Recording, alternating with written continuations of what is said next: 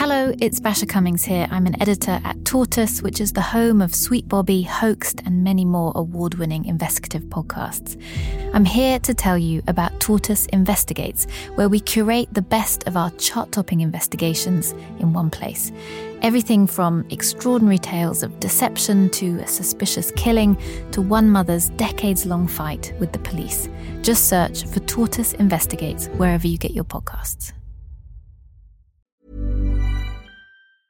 Ryan Reynolds here from Mint Mobile. With the price of just about everything going up during inflation, we thought we'd bring our prices down.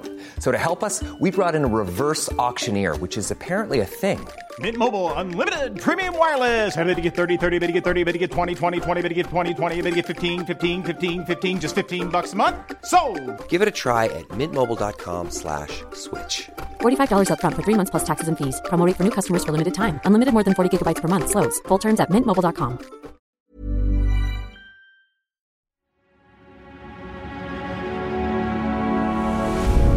Tortoise.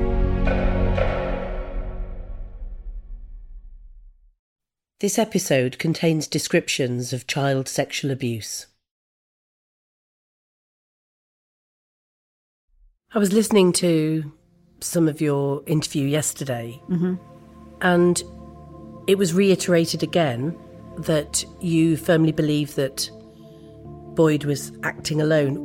I think it was important for me to say ultimately this case involved one person, and that was David Boyd alone. And I think from an investigative perspective, the case is over. We began this story with what felt like the end. David Boyd, stand up. For the murder of Nikki Allen on the 7th of October of 1992, the sentence of the court is one of life imprisonment. But this case continues. In many ways, it's just the beginning. Boyd was known to have exposed his genitals to women and girls on several occasions. Flashing is often a sign that the offender is already committing more serious sexual offences, including against children. And through the course of reporting this podcast, other victims of David Boyd have come forward. I'm Julie Bindle, and this is 3 Doors Down, a murder, a mother, and a 30-year investigation. Episode 5, Inquiry.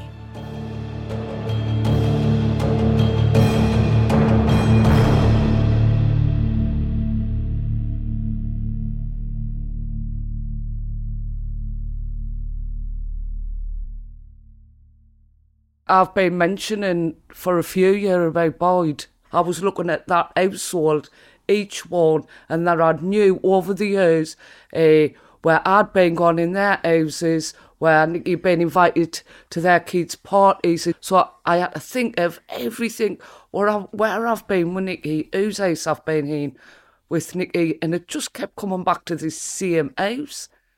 And all I found out is that Caroline's husband was a paedophile. And they lived in that house. And they lived 3 doors off my dad's door.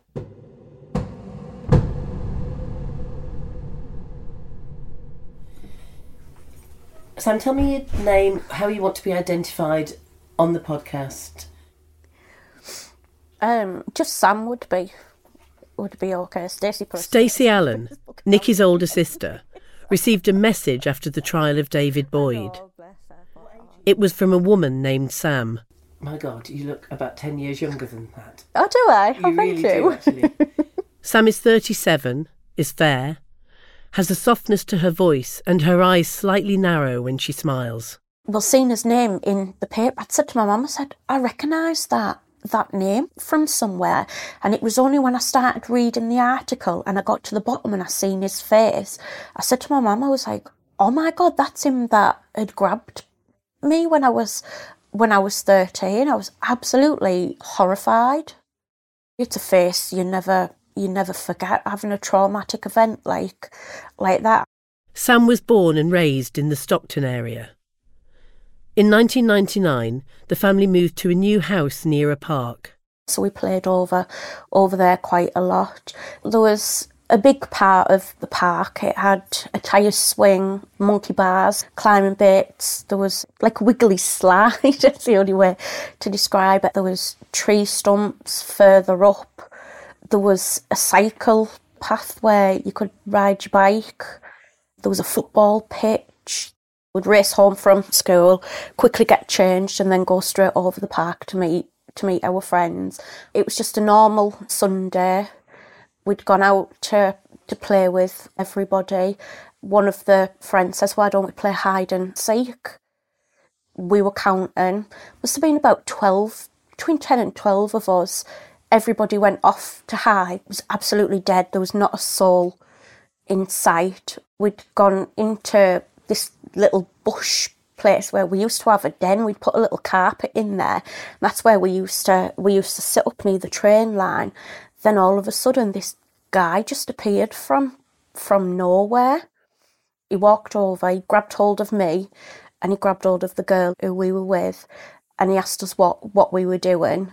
Instantly, I went into panic mode, and I was like, oh, we're looking for our friend and his dog, thinking if I said a dog, it might scare him. He looked at me, and he said to us, don't scream.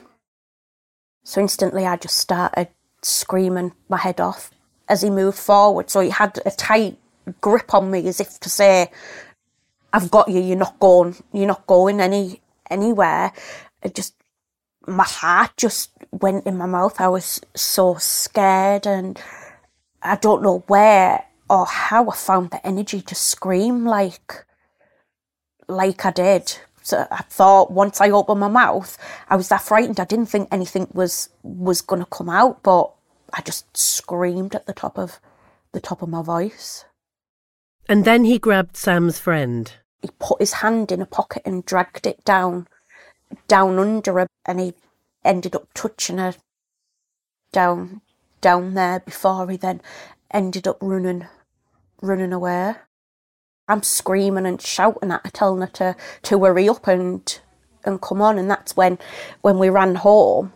The fact that this stranger had come out of nowhere, I just feared all sorts. Was I going to get into trouble off my parents, and was he going to kill me? My dad heard us scream, and he come running out asking what had happened. We told him what had happened, and straight away he told my mum to get on the phone to the police. Sam is quite exceptional in that she immediately told her mum and dad what had happened to her, and then agreed to give a statement to the police.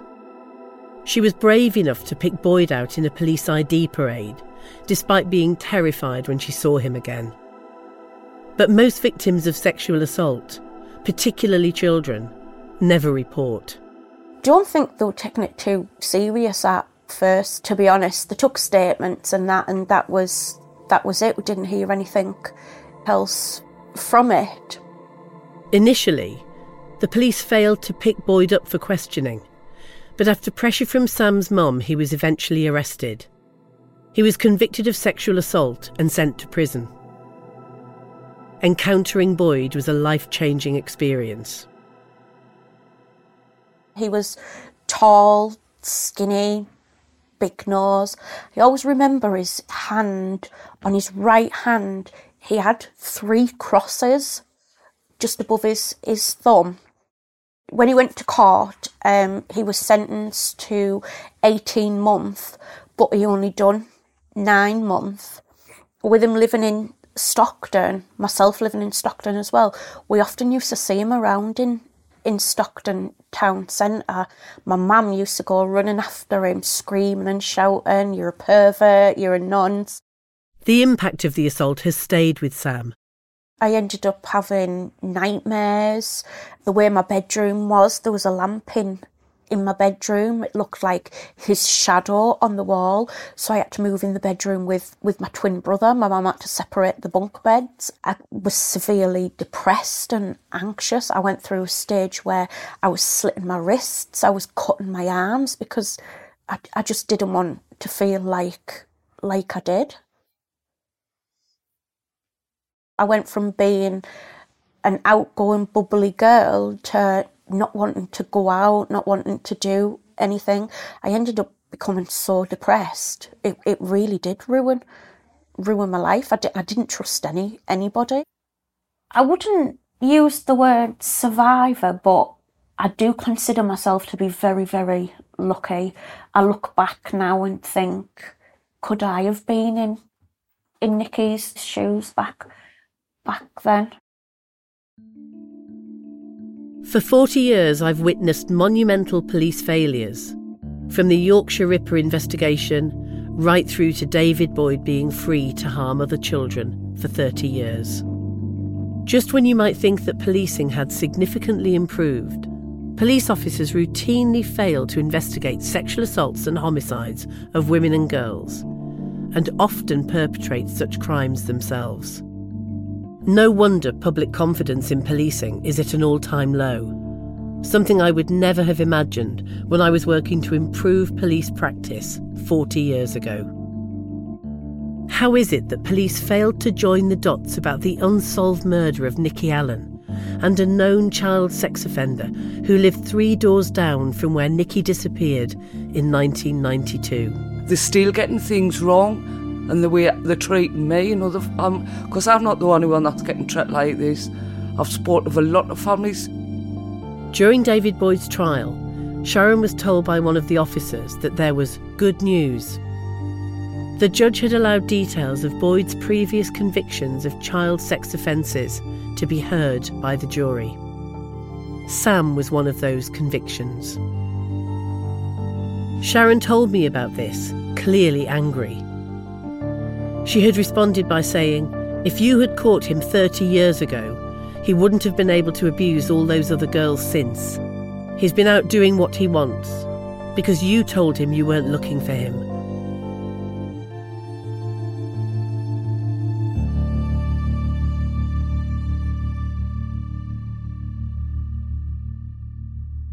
The consequences of police failures in the investigations of both Boyd and of Billy Dunlop, Anne Ming's daughter's killer, are as far-reaching as they are dire. He'd got back with his girlfriend and he threatened to kill her. The police moved her to a safe house and he found where she was, charged with threats to kill, received a custodial sentence for that. Wasn't in prison all that long. Back out of prison, back in the area, got him with another woman, got her pregnant, and he lived in one block of flats and she lived in another. They'd had a fallout and he was watching and he saw her come back to a flat with another man. So he went and got a baseball bat and a barbecue skewer. But what he didn't know was her brother, this girl's brother, and his friends were coming back to the flat for a party. He didn't know that. So he went into the flat, Dunlop, with this baseball bat and barbecue skewer and carried out an attack on the man and woman, his girlfriend. He hit the man that hard with the bat on his face. He snapped the bat. He broke every facial bone in the man's face, stabbed her several times with a barbecue skewer. The reason they didn't both die was because her brother and his mates come in the middle of this attack. Research tells us that men who get away with violence against women and girls will go on to commit further, often more heinous crimes. But still, police ignore the risk posed by men like David Boyd and Billy Dunlop. I said, I'd like to ask the Chief Constable, I said, there's a murderer walking the streets of Billingham. I said, he murdered my daughter, and there's a suspicion he's murdered another girl. I said, just wonder when the police are going to get him off the streets before he kills anybody else. Anne is worried that Dunlop, who is eligible for parole soon, will come out and kill her because she was instrumental in finally getting him convicted. I felt really, really angry, and I felt as though they'd treated me like a neurotic mother. And I think they just wanted me to shut up and go to sleep, but I would not. They may as well just say it to me, the police. Sit down and shut up and let us get on with it. But just think for a moment. What would have happened if they had done this? 2 dangerous men would have got away with murder and in all likelihood gone on to commit even more crimes against women and girls. On the steps of the court after Boyd's trial, Lisa Thika praised the police for their investigation. They had finally found him and they were not looking for any more victims. Sam's assault was one of the convictions that the police knew about. New forensic techniques has been key in this investigation in identifying David Boyd, and the residents of Sunderland have also played their part in ensuring justice for Nikki and her family. I asked her about it in our face-to-face interview. Are you expecting other victims to come forward? So we have looked extensively around any other offending in Northumbria's area, Cleveland's area, Durham area, to see whether there is anything potentially that we could link to him, and we haven't found anything. Because it would be highly unusual, wouldn't it, for a child killer to stop offending and to just retire from offending? On the day that Boyd was sentenced, Sharon's lawyer, Harriet Wistridge, made a statement on the steps of the court in which she asked for any other victims of Boyd to contact either the police or her directly.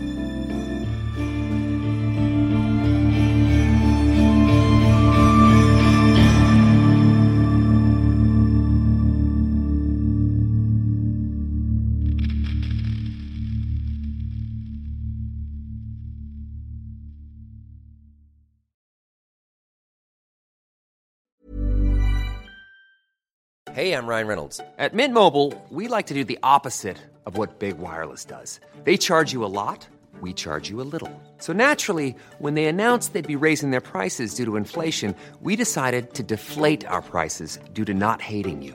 That's right. We're cutting the price of Mint Unlimited from $30 a month to just $15 a month. Give it a try at mintmobile.com/switch. $45 up front for 3 months plus taxes and fees. Promo rate for new customers for limited time. Unlimited more than 40 gigabytes per month. Slows full terms at mintmobile.com.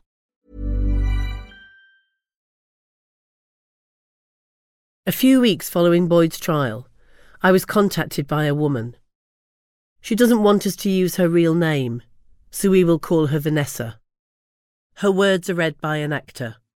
I felt him before I saw him. His leg was pushed up against my back and I was bending over slightly to get the ice pops out.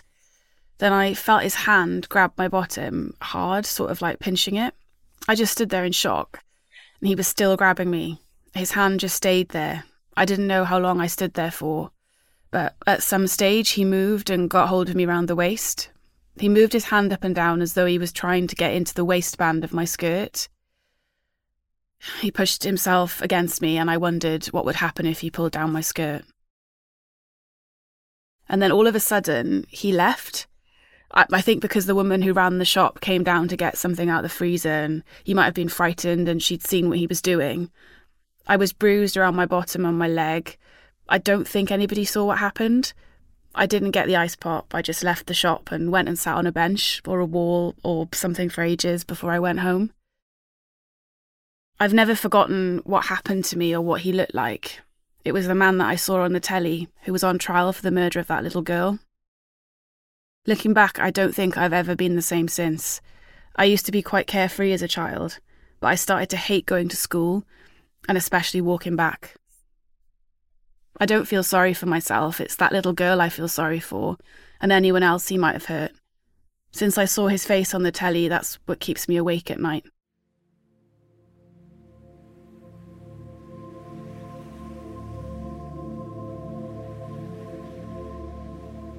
Speaking to Vanessa, I felt so angry at how the police had messed this up again. I've been campaigning to improve policing on men's violence towards women and girls for more than 40 years, and I've never been as disheartened as I am right now. Despite the fact that laws have been changed, public awareness about these issues are at an all-time high, but confidence in policing such crimes is at an all-time low. The abuse of power of one man and one institution has left women across the country asking how it happened. Not least, the women Wayne Couzens directly targeted. For more than 2 decades, David Carrick, a serial rapist, hid behind his police uniform, telling women nobody would believe them because he was an officer. But today, after spending years imprisoning and controlling his victims, it was Carrick in police custody. It is a landmark ruling and vindication for 2 of the victims of the black cab rapist John Worboys. They had argued that their treatment by police, who didn't believe them, caused them mental harm. Today, judges at the Supreme Court agreed they were failed, ruling that police can be held liable for serious failings. From where I am, it feels like we are going backwards. At the heart of these cases, highlighted by Anne Ming and Sharon Henderson, are two extraordinary women. But it's not just about them. It's also about how policing in Britain is broken. You are the hero, today and every day. Today wouldn't have happened. Shame on the police for everything they've done, and let's hope that they get properly held to account for all of their failings in the past. He is going down the steps for 29 years as a sole result of your unfailing determination to get justice for Nikki. You have paid her the greatest honour to your beautiful daughter, because you have relentlessly, unfailingly sought justice. They may as well just say it to me, the police, sit down and shut up and let us get on with it. Because I know they're not doing the jobs wrong and there's that much injustice in Nikki's case, and will not sit down. But there's some families, they're scared to speak up because they're getting treated the same, like as if to say, like, shut up and sit down, and they daren't stand up and speak up.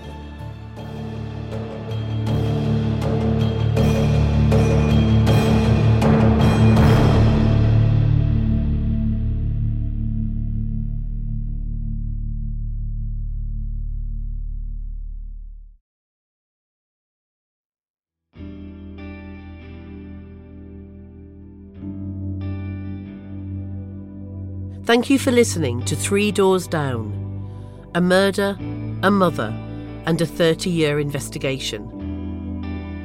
If you enjoy Tortoise Investigations, we hope you'll listen to our weekly investigative podcast, The Slow Newscast, where we investigate one story every week, from Boris Johnson's money, to children in care, to the world of private trans healthcare, and the bankers protecting Jeffrey Epstein.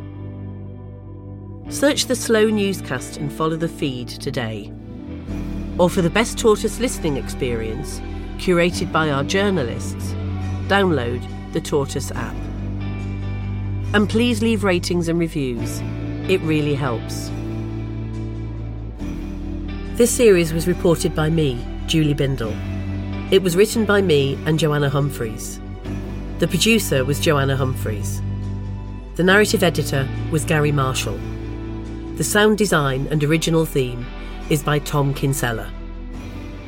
The executive producer was Jasper Corbett.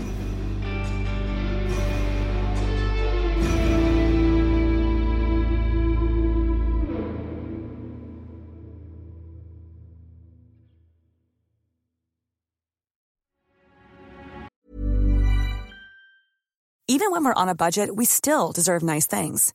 Quince is a place to scoop up stunning high-end goods for 50 to 80% less than similar brands. They have buttery soft cashmere sweaters starting at $50, luxurious Italian leather bags, and so much more. Plus, Quince only works with factories that use safe, ethical, and responsible manufacturing. Get the high-end goods you'll love without the high price tag with Quince. Go to quince.com/style for free shipping and 365-day returns.